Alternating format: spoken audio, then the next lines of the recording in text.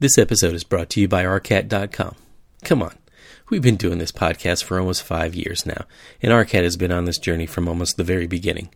We've talked to you about the free content that you can get at RCAT.com, the materials library, the CAD and Revit details, hell, even the spec wizard that can help you write the most up-to-date specs from the outline draft specs to full-blown specs ready for your bid submission. You know that they don't hit you up for any subscriptions, they don't hit you up for any fees, and they won't make you register to download content. So come on, do yourself a favor, don't reinvent the wheel. Have the team at RCAT.com help you with just about everything that you need from the most complete and correct set of architectural drawings and specs. But that's only the beginning. There's so much more on their site, like catalogs, videos, and spec wizards. Just go to RCAT.com or download their app today. Check it all out. You know it's great, you know it's free, and you know you don't have to register to use it. So go check them out today at arcat.com. We're also brought to you by HMC Architects. Let's give them a listen. When creating a high school for a new neighborhood in one of the fastest growing districts in California, you want it to be a reflection of what's happening in that city. Hi, this is Kevin Wilkeson. I'm a K-12 architect at HMC Architects in Ontario, California studio. Adaptable and open spaces, student and teacher collaboration zones, video production studio, and acoustically designed music rooms. Our design for Portola High School in Irvine is modern learning for a modern city. The Student Center features movable chairs and sofas, and a library with dedicated quiet rooms, giving it the look and feel of a college campus or Silicon Valley office. We place design and innovation labs in the heart of campus to spark interest and ideas. Designed a 700-seat theater, black box, and dance studio to support music and dance programs. More than a school, it's a place where kids are exposed to disciplines they may have never considered. A place to collaborate, to create something amazing, and to leave their mark on the world. At HMC Architects, we believe a successful design is one that ultimately enriches the lives of students, teachers, and communities. To become a part of our story, visit hmcarchitects.com.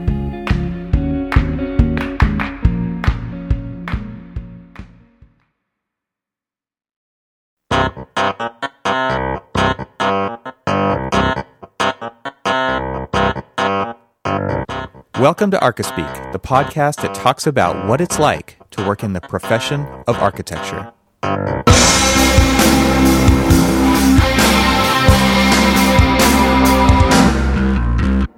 Welcome to episode 117 of the ArchiSpeak podcast. I'm Neil Pan. I'm Evan Troxel. And I'm Cormac Phelan. Hey, so this episode I wanted to talk about motivation, and I thought something that was kind of interesting about our profession that's different from a lot of professions out there, which is just kind of the length of time that we work on projects. I think a lot of people don't understand that about what we do. So in, even when we were in school, we work on projects for, I was on the quarter system, so maybe half of a quarter, or if it was thesis, it went a couple of quarters or whatever. But now we work on projects that are years long, right?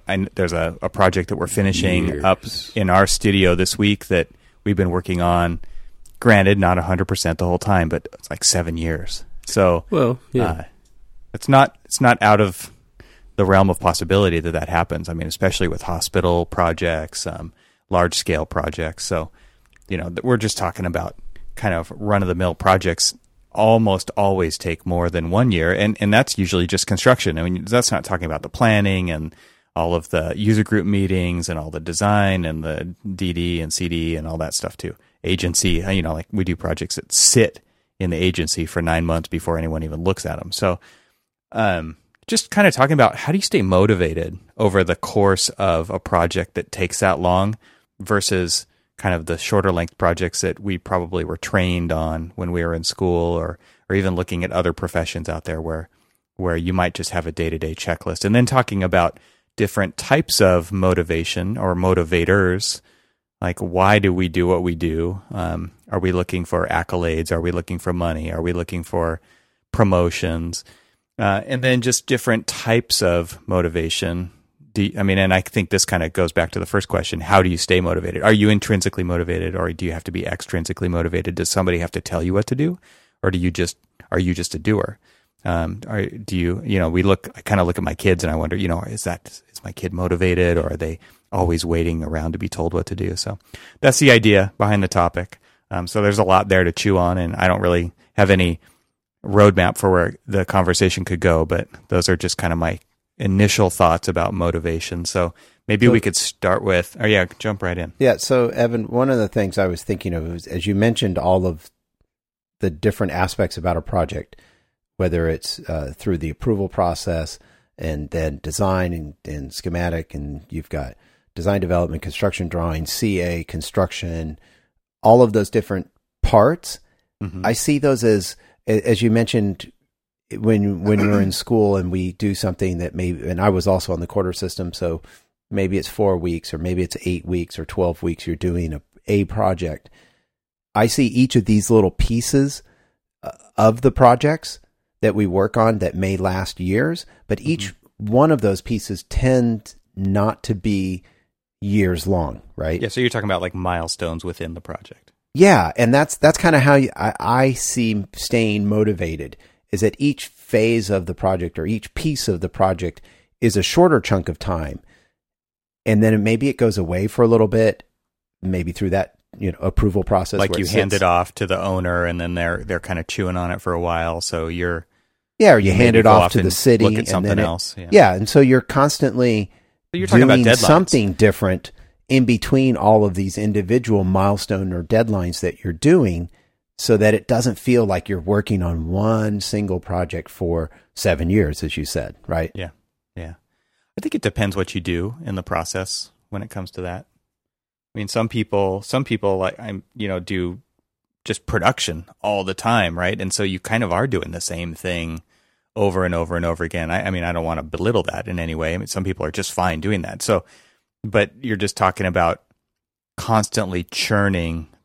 Maybe you have a particular expertise in something, or you're just really good at cranking through construction documents, right? So you're constantly... somebody does design all the time, and you're just designing all the time. It's the same old thing, cranking it out every day.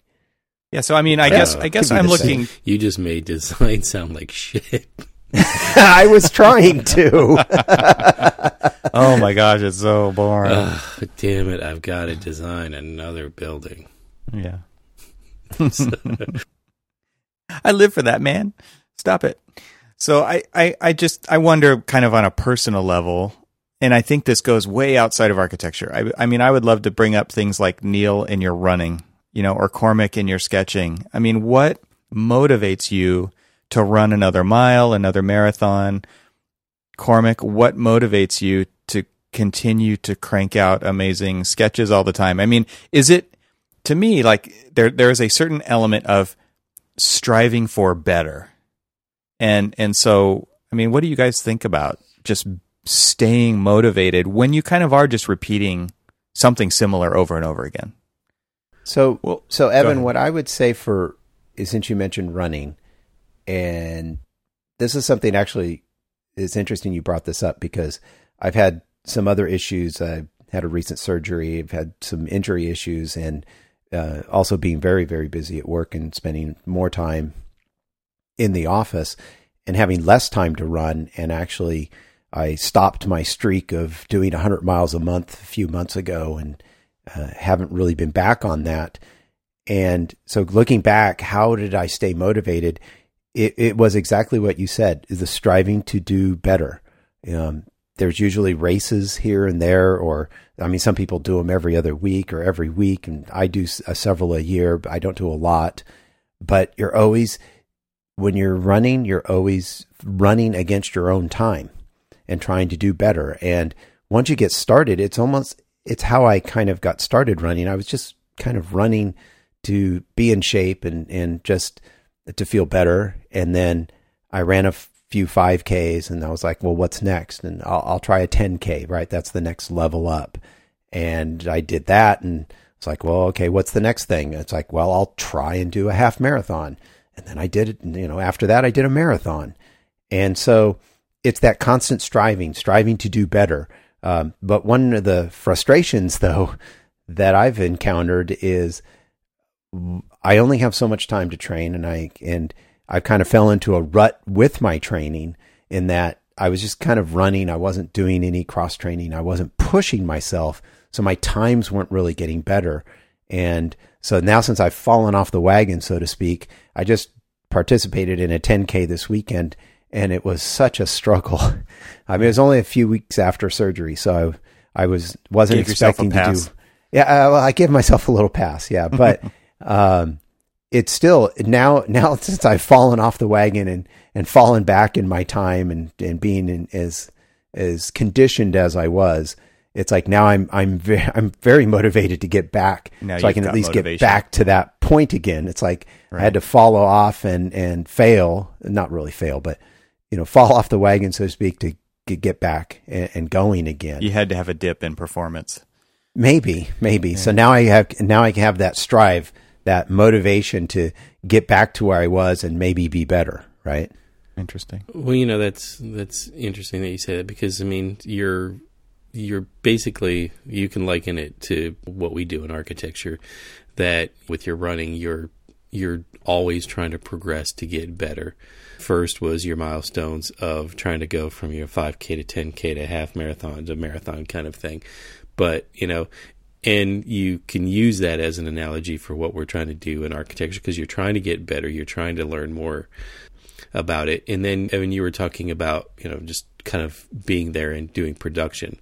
I mean, I think when you get into that rut of just doing the same thing over and over again, and you're maybe playing the same role, you start to get a little complacent, and you basically start to lose that motivation. You're like, all right, well, this is what I'm going to do. I'm just going to be, Mr. Click it and, go click on. Click more faster. Yeah, click more faster.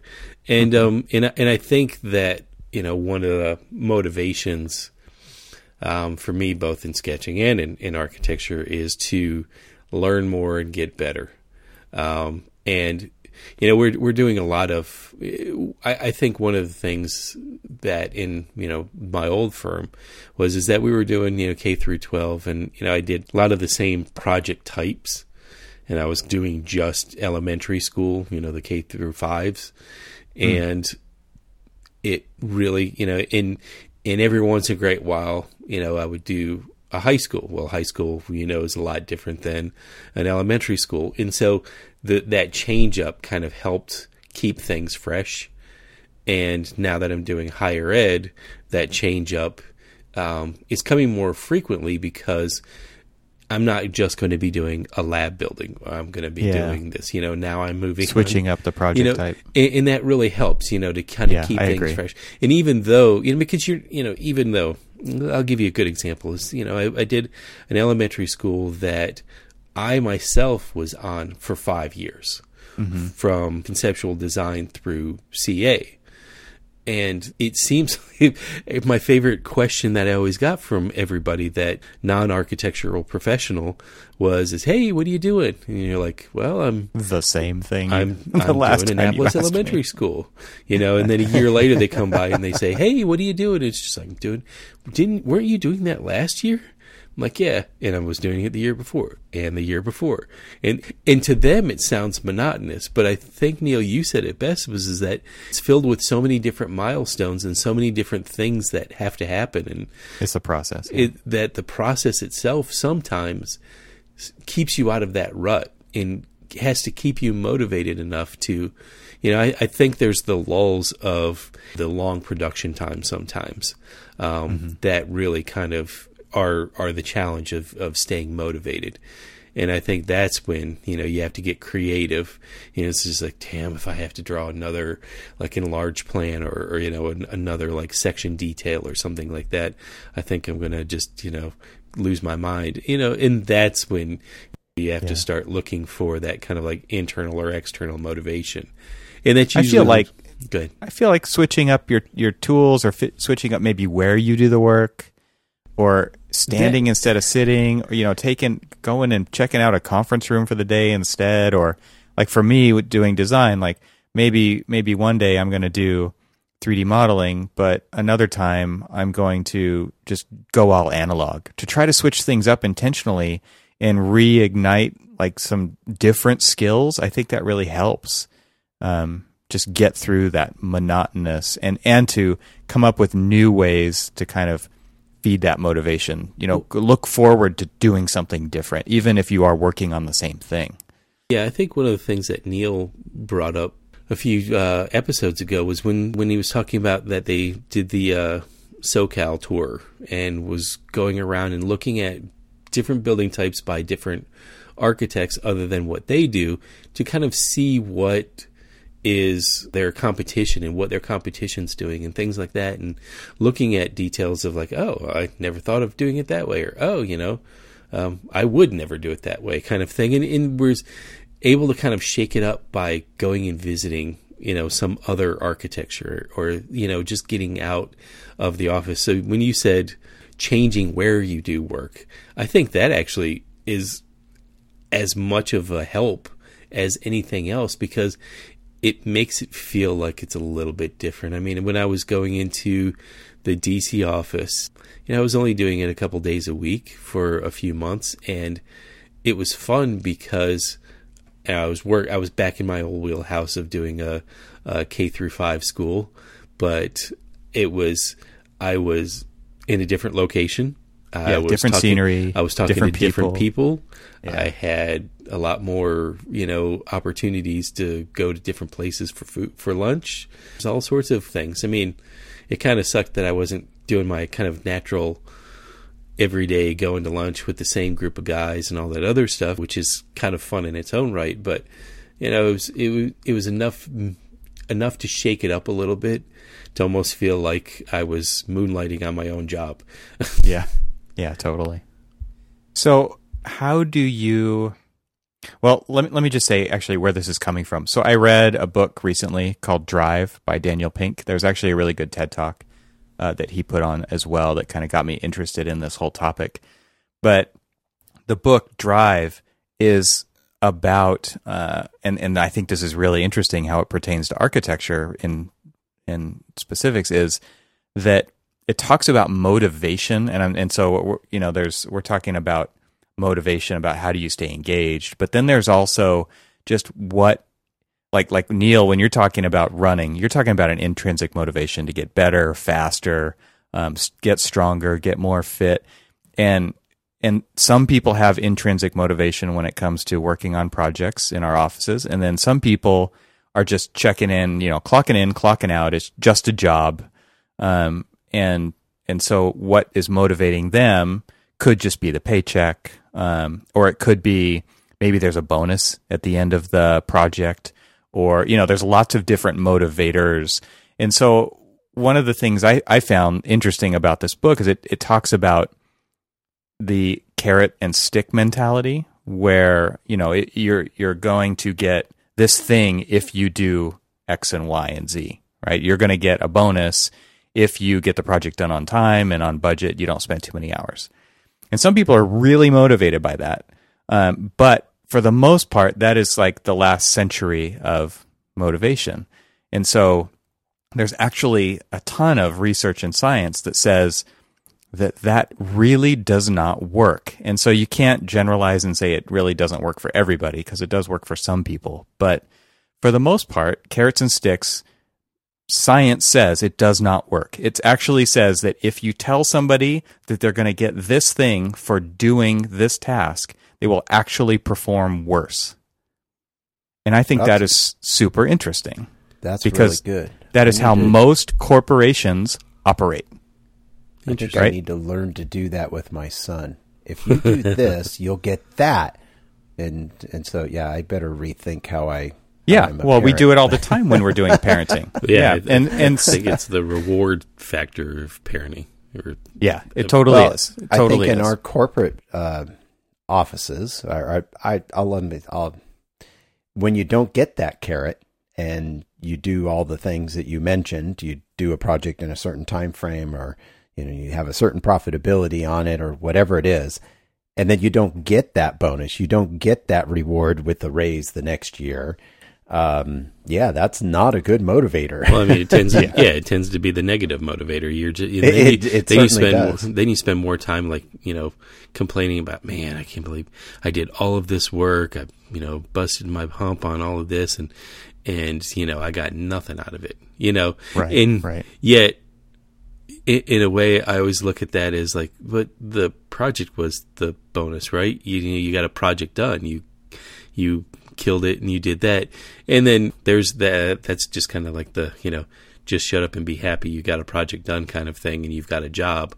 But, you're right. I mean, you do look at things like that, Neil. You look at it, you're just like, look, I contributed to the success of this thing. I contributed to it coming in under time, under budget, making it, maximum profitability.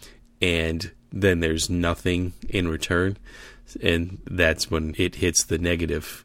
And you then you sit there, like the next project, you're like, well, why do I need to kill myself on this one? Well, now you're disengaged. Yeah, exactly. Yeah. So the book really gets into that, and so it carrots and sticks are external motivators. And what happens when you have external motivators is people try to start figuring out how to game the system, right? And this leads to bad behavior. And so, do you want a business full of bad behavior? I mean, that's one real fast way to get it. And so, kind of the opposite, and what you want is you want to be working with people who are doing what you're talking about, Cormac, where you say the project is the reward.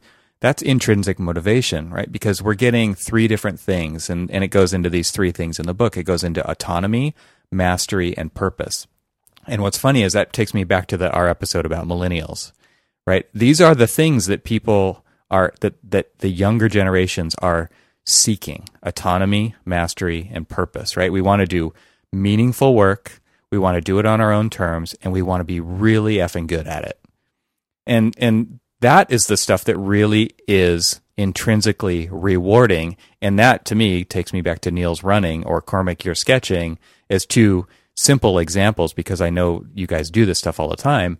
It's like you're doing it because you have this internal drive to just do it and get better at it, right? And the reward is the process. It's the outcomes along the way. It's not necessarily it's not a cash thing, right? There's a lot of different ways we could reward that, but it's the process. And so it's interesting that basically the argument here is pay people what they need to get paid and take that off the table. Take that off the table and stop driving bad behavior. Stop driving gaming the system. Have people stop cutting corners to do work the right way. And this is, well, you mean, So to me, when you get a group of people who are intrinsically motivated, I don't like to say people are like-minded. I like to say they're like-purposed, because like-minded leads to the same kind of results every time, I think. It's a little. But if you work in a creative field, you want to have a like purpose, but you want to have a wide range of experiences pushing at what you're doing, pushing and poking at the problem, so that you get a different custom result for your client, right? And makes it about them. So anyway, that's kind of like a real quick summary of the book, and I totally recommend everybody read it. It's an amazing book, and I'll put a link in the show notes for it. Yeah, we should also put a link to the TED Talk too. Yeah, I will. Well, I like the thought process of the like-purposed rather than like-minded, because then that everybody's intrinsically motivated to push to be the, I don't know, it's not the best, but it's just people are striving to give you the best. Yeah, right. And that's I kind of feel like where I'm at now, that's one of the biggest draws, to work where I am at now, is that everybody seems to be, like they're not like-minded. What did I say? Like-purposed. Like-purposed. Thank you. Yep. It is late for me. Yeah. But that everybody's very liked purpose, because everybody is there trying to do the best work that they can. There is the thoughts of performance bonuses and end of year bonus type things, but I don't really think that anybody there is motivated for that. I mean, I'm sure there's plenty of people that are motivated for that, but people who are more motivated to try to really get a good project and work towards doing good work. Yeah, or getting your client, off the cuff to say, this is the project we've always dreamed of, kind of things like that are incredibly rewarding, and all they did was say a sentence. Yeah. It's something I'm never going to forget, right? So it's that type of reward that was not asked for and never promised is crazy motivating, right? For someone like me, at least. Yeah, I'll tell you, one of the most motivating things for me is when I was walking around my elementary school that I spent 5 years on, and people saw it was a dump of a building. It did its job. It kept water out, but there was nothing inspiring about it. There was nothing that was really motivating anybody to come to work any day on it. But then we go through this major renovation. We do this major addition. We connect it to the adjacent building and expand the whole thing and give them these new spaces. It's completely revitalized, and it's this now 120-year-old building. And it doesn't feel like it anymore. And so when I was walking through the building with some of the users it was just a dump. Mm-hmm. And now we're walking through their new spaces and they're crying. Yeah. They're so overcome with emotion that it's just like, I love it. I never imagined that it could look like this. I could never imagine that this is going to be my space. I love it. And I'm like, I couldn't tell you, I had never had such an overwhelming experience than to see them emotionally overcome by the fact that they're going to have this incredible new space. And I was just like, holy shit, this is why I do this. This is my motivation. Yeah. This is why I'm going to keep doing it, is to keep you said, getting that fill. Yeah, and you've said in previous episodes, you don't do it for the money. You're doing it because this is what you were meant to do. And you figured that out, but I think there's a lot of people out there who are, number one, calling BS on this idea that carrots don't drive motivation. And I get it. For some people it does. But there are also people out there who they need that checklist. They need somebody else to tell them what they have to get done that day. And that's perfect for them, right? Because here's all the stuff I did. I'm holding it up. Here's all the check boxes. I did all these things, right? Now, and that's where they find their value. So, there's that too. But I think what's interesting about this idea here's something that's really interesting. So if we just say, okay, let's go with it. Carrots and sticks don't work. What's interesting is that they do work if they're not promised up front. Yeah. They completely screw the system up when you promise this for that. It's an if-then situation. If you do this, you're going to get that. That is when it actually screws up the whole thing, because there's no room for creativity, or less room for creativity, I should say. So performance goes down.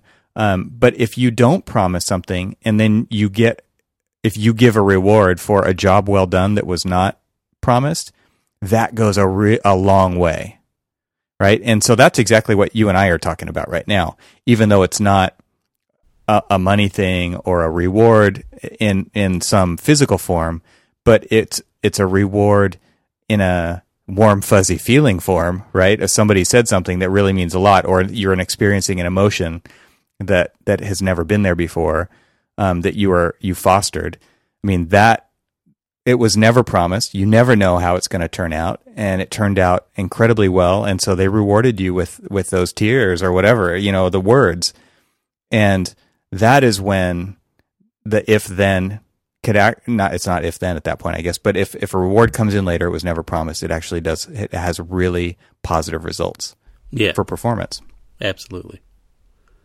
So, guys, one of the other things when it comes to being motivated, at least that helps me, is that for many years I did a lot of single family work, and to come back to working in an office as I did just over a year ago, I jumped in or was put into a different type of building product. So still residential, but in a multifamily environment, which in, it was R2 type 5A, in some case, some type 5B as well.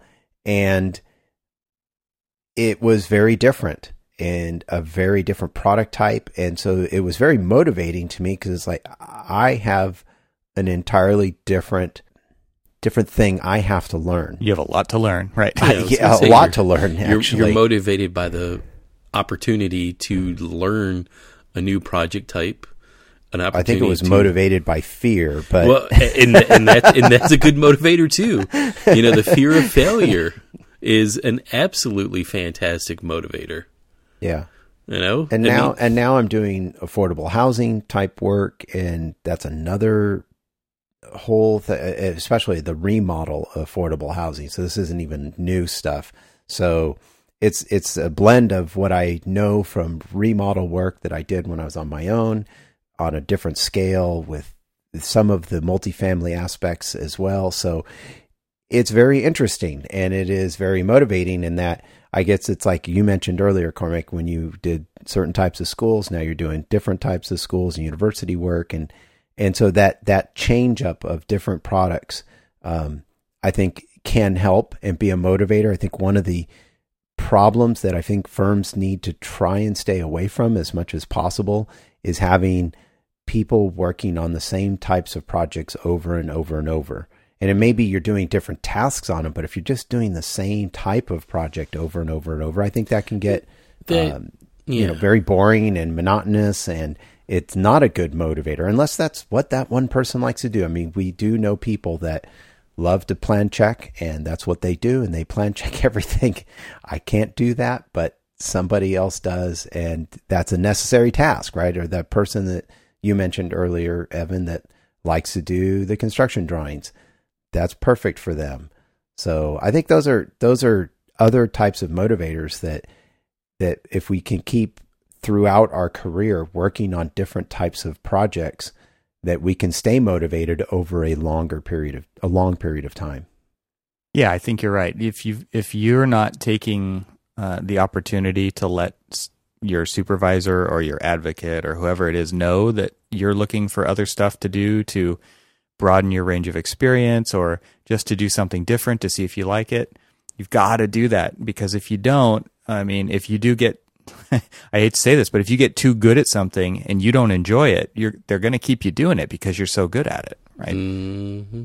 That happens all the time, right? And that's called pigeonholing. I mean, that's what we hear that a lot. We hear people talking about getting pigeonholed, and all they end up doing is going to another place when you know that there's plenty of opportunity for the most part to do something else in that same company. But instead of talking to somebody about it, they just walk out the door and go somewhere else and do something different, when that is completely unnecessary. It's so expensive to hire new employees to fix that problem rather than just fix it with the employees you already have. Well, Evan, what about the fact that many employers don't ask the question? Yeah. But either, right? It does come down to both parties, right? But both parties actually, I mean, someone's got to try, because if nobody's saying anything, then it's not going to go anywhere good. Somebody's got to say something. And so if you're waiting to be asked, I kind of hate that mentality, honestly. If you're the kind of person who says, "How come you never call me?" Right? Like, what? I'm sorry, I don't have time to hang out with the people I want to hang out with, right? So why would I call you? That's my reaction to that, and it's because it's actually your job to pick up the phone and talk to me if you need something. It's like my life. I'm busy enough, right? I can't think of everything that you might be feeling. So I honestly feel like it is on the person who wants a change to start to make that to happen. Yeah. It's just like, why can't they see what I need? Because they've got their own stuff that they need. Yeah. Yeah. Anyway, let me finish up here with the final piece of this puzzle, because there's still people in the audience saying this is BS. Carrots and sticks do work. So they do work in particular situations. So maybe you guys can weigh in if you've seen something on this, but the final kind of piece to this in the book, Drive, is that carrots and sticks work if the job has a specific deadline. It's a monotonous task, and everybody agrees that this work sucks, but we're just going to push through it. That's when carrots and sticks actually work. Yeah, and there's a lot of times when things like that happen.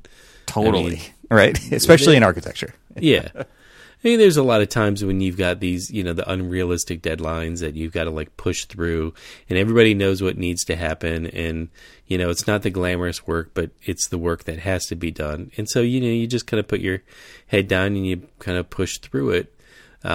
It's not fun. It's not glamorous, but it has to happen. It's a part of architecture.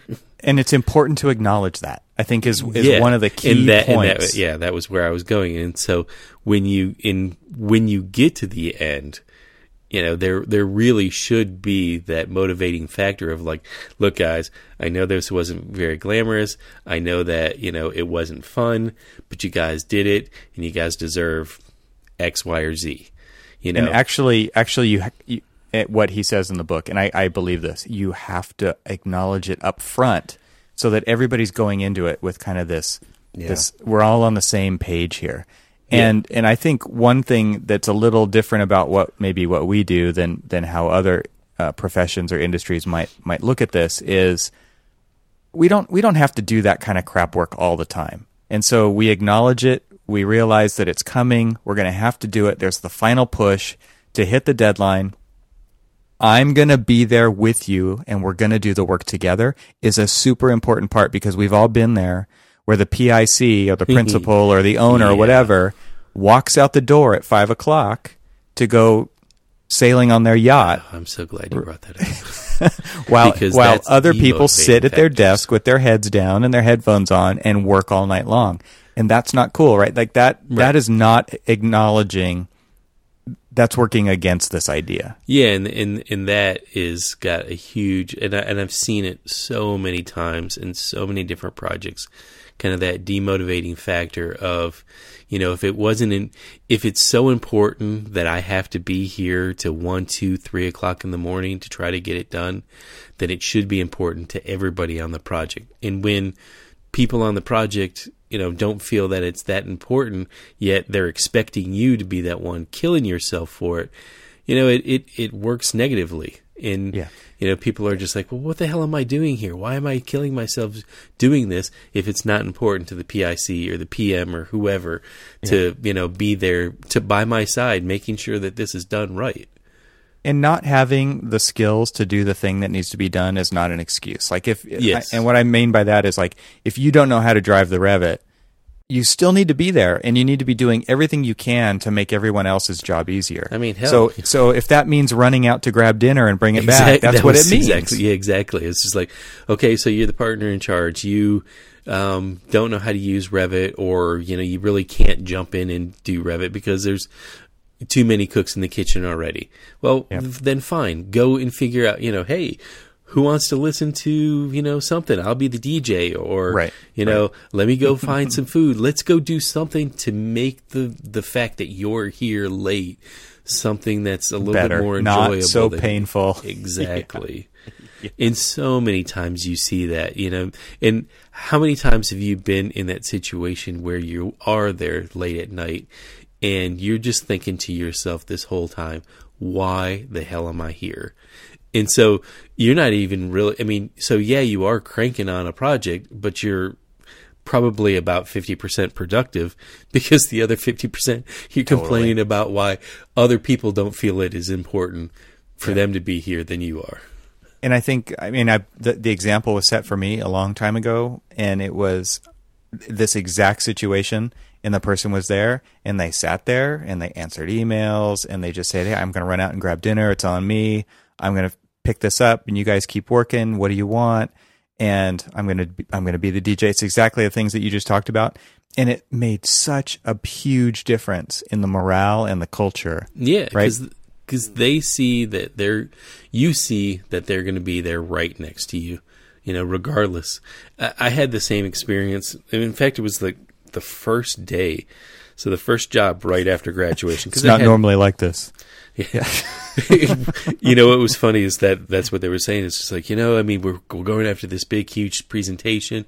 You know, we're really impressed that you're still here at 2 a.m. But, you know, what was funny is I was more impressed that they were still here. Here's the two firm owners side by side with me, with a handful of other people there, and we're all just going to town trying to get this project landed. And you know what? We ended up landing the project, and that was less, to me, that was less of a motivator. That was less of the carrot than seeing both of them in the trench with me doing the work to make sure that we got this thing done. Yeah, if there's any way to break down the hierarchy, like that is the most opportune time to do it. And what it does is it makes everybody feel like we're all in this together. And I think that is a really important feeling when we are in those types of situations, especially. But that also needs to translate into day-to-day stuff. And so we've got to be the bridge builders. We've got to be constantly asking questions, see how people are doing, find out about their personal lives, and just ask questions and just understand where they're coming from so that we can create this intrinsic motivation and find out what fuels their fire, right? What really turns you on? And I mean, I know people who work their butts off all year long for that bonus, right? Whether they're going to get it or not. And so that really is like their language that they speak. And then there's other people who would be just as happy if they got a few more days off, right? Because they love to go travel. And so you kind of have to learn what everybody's thing is so that you can make that happen, because then they're going to want to show up at work every day because they are doing something that matters. They're getting to express their art, and they're feeling that purpose, and that they're increasing their mastery, and they get to, you know, it's all this stuff that kind of works together like a puzzle. So I'm sure go ahead. I was going to say, just how about having those principals be involved a little bit more? Not so much, maybe a little bit different from what you guys were just talking about, the late night and all that. But just how about having the principals know who you are, care about who you are, and have a little bit more to do with you. Maybe you do go to lunch. Maybe you have that drink after work or something as a group or as a team. And the principal's there. They get to know about your family or something like that. It creates that personal connection. That to me can be a motivator, is that they care, I care, and we're family, right? I spend more time at work than I do with my family. Yeah. Just kind of sad, but at the end of the day, that's kind of the way things work here. But in general, so having that personal connection can go a long way, can be that motivator. I want to do well, not only for the firm, but this person who I care about, not only as my boss, but as my friend, right? Well, that also, that to me, that also kind of contributes to this feeling of co-ownership in the project. Yeah. Because if you're there side by side with your principal or your project manager, and they're busting their hump just as much as everybody else is, it's showing that you're not just working for the paycheck.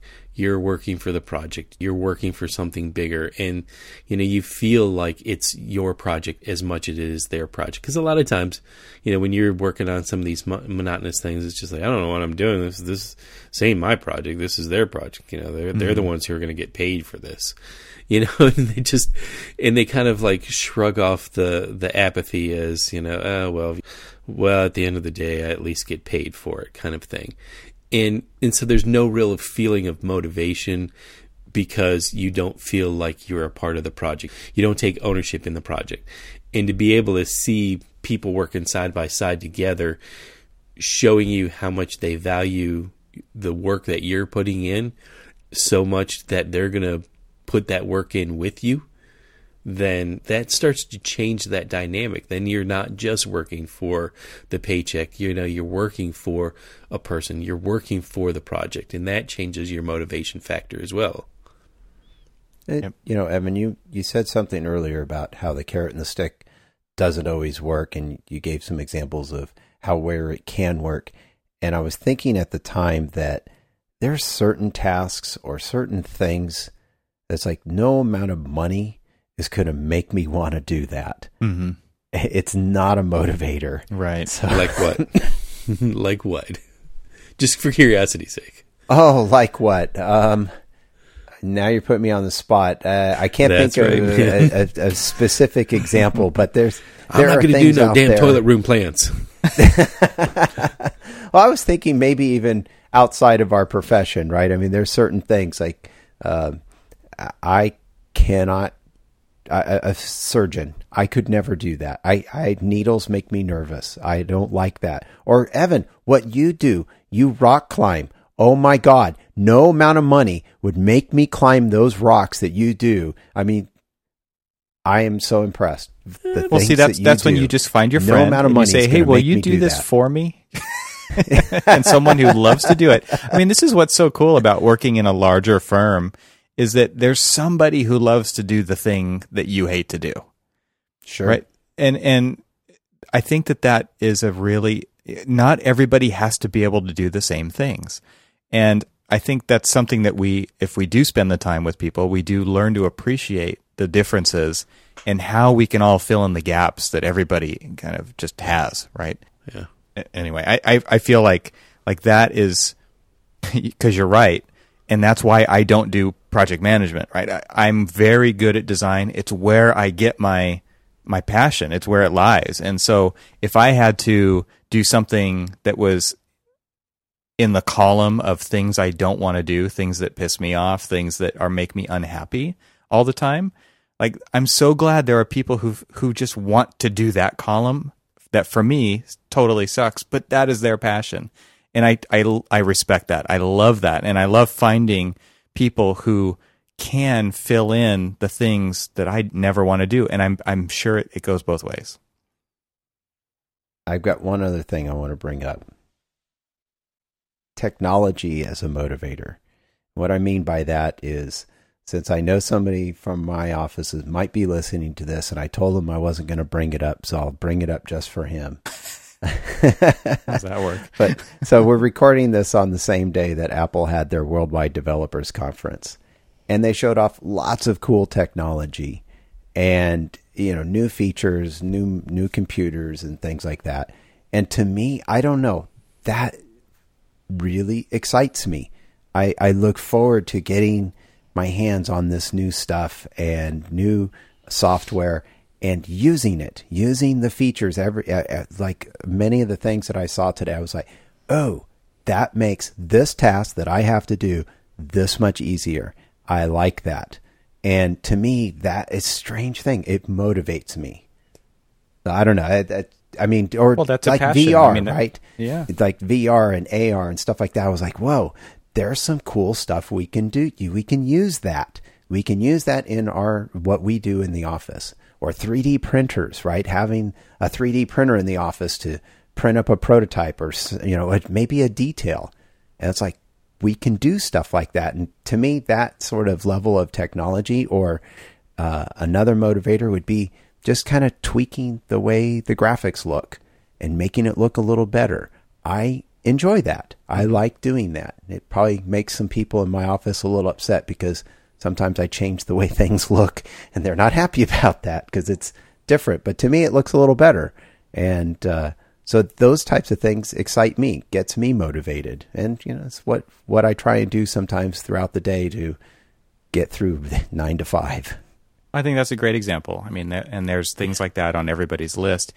And so when we go to our offices, I mean, it's important to look for those things and figure out what they are. Because if you don't do it, who else is going to do it? I mean, somebody's got to figure out what people want to do, where they want to go. Where do you want to be in 5 years? I mean, how can we help you get there? Those are really important questions to ask. And so, I mean, I guess ultimately, coming back to the topic, I don't want to work with a bunch of people who are not motivated to do better. Even if you're just getting better 1% every day, which is a very small percent, in case you're wondering on the scale of percentages, if 1% is big or small, it's very small. Like, let's get 1% better every day, and pretty soon you're going to be a lot better. And those are the people that I want to work with, people who just have this drive to get better, to be motivated, to show up and like be passionate about architecture. This is just something that we need more of in every office out there. And let's not just go clock in and clock out at a job. Like, if you're not loving it, go do something else. I mean, you've got the ability to quit. Go do something else. But in our offices, like, I want to work with those people who are passionate about architecture specifically, right? I hope I kind of assume you guys are too. So I think I might be. Yeah. That's a podcast, man. Exactly. And with that, I think we covered that pretty good. So before we go, we'd like to thank our episode sponsors. First, we have ARCAT. Check out all the features they offer over at arcat.com. And we also want to thank HMC Architects for their support. To learn more or become part of their story, visit them at hmcarchitects.com. And make sure to visit our website at archispeakpodcast.com for our links to our catalog of episodes and sign up for our newsletter, which includes links to everything we mentioned in the episode. Between episodes, join the conversation on the Archispeak Facebook page or through Twitter. Links to everything can be found, once again, at archispeakpodcast.com. And don't forget, if you want to help the show, then go over and make sure you subscribe and leave us a review even on Apple Podcast. We want to thank everyone for listening and stay subscribed. We'll catch you next time. Yeah. See ya.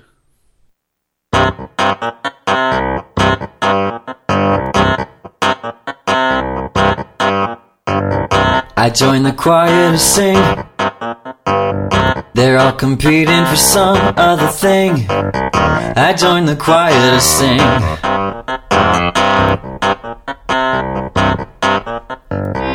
I joined the choir to sing. They're all competing for some other thing. I joined the choir to sing.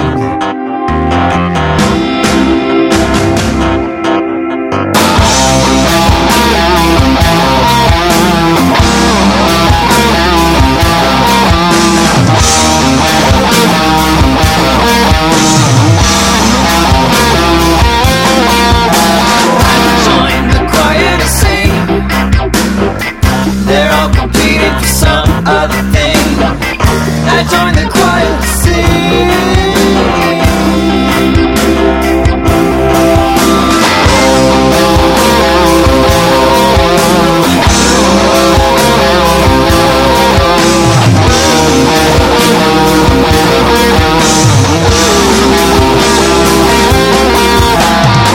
I get good love in the bank. Love blood to fill up my gas tank. I give good love to the bank. Love like to fill up my gasoline tank. I serve my nation, I need a God. Service my city with all that I've got. But when I'm ready, pleasure is here. So I'm alone, I'm there to learn this is there.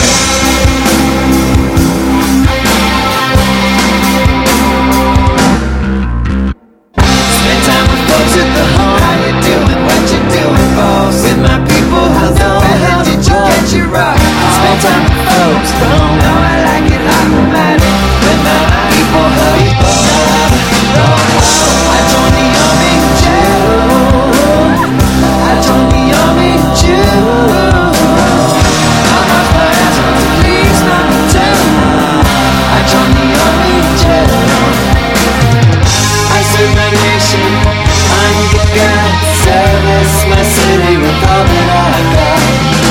But when I'm running, pleasure is here. So I'm into run, this is prayer. I serve my nation,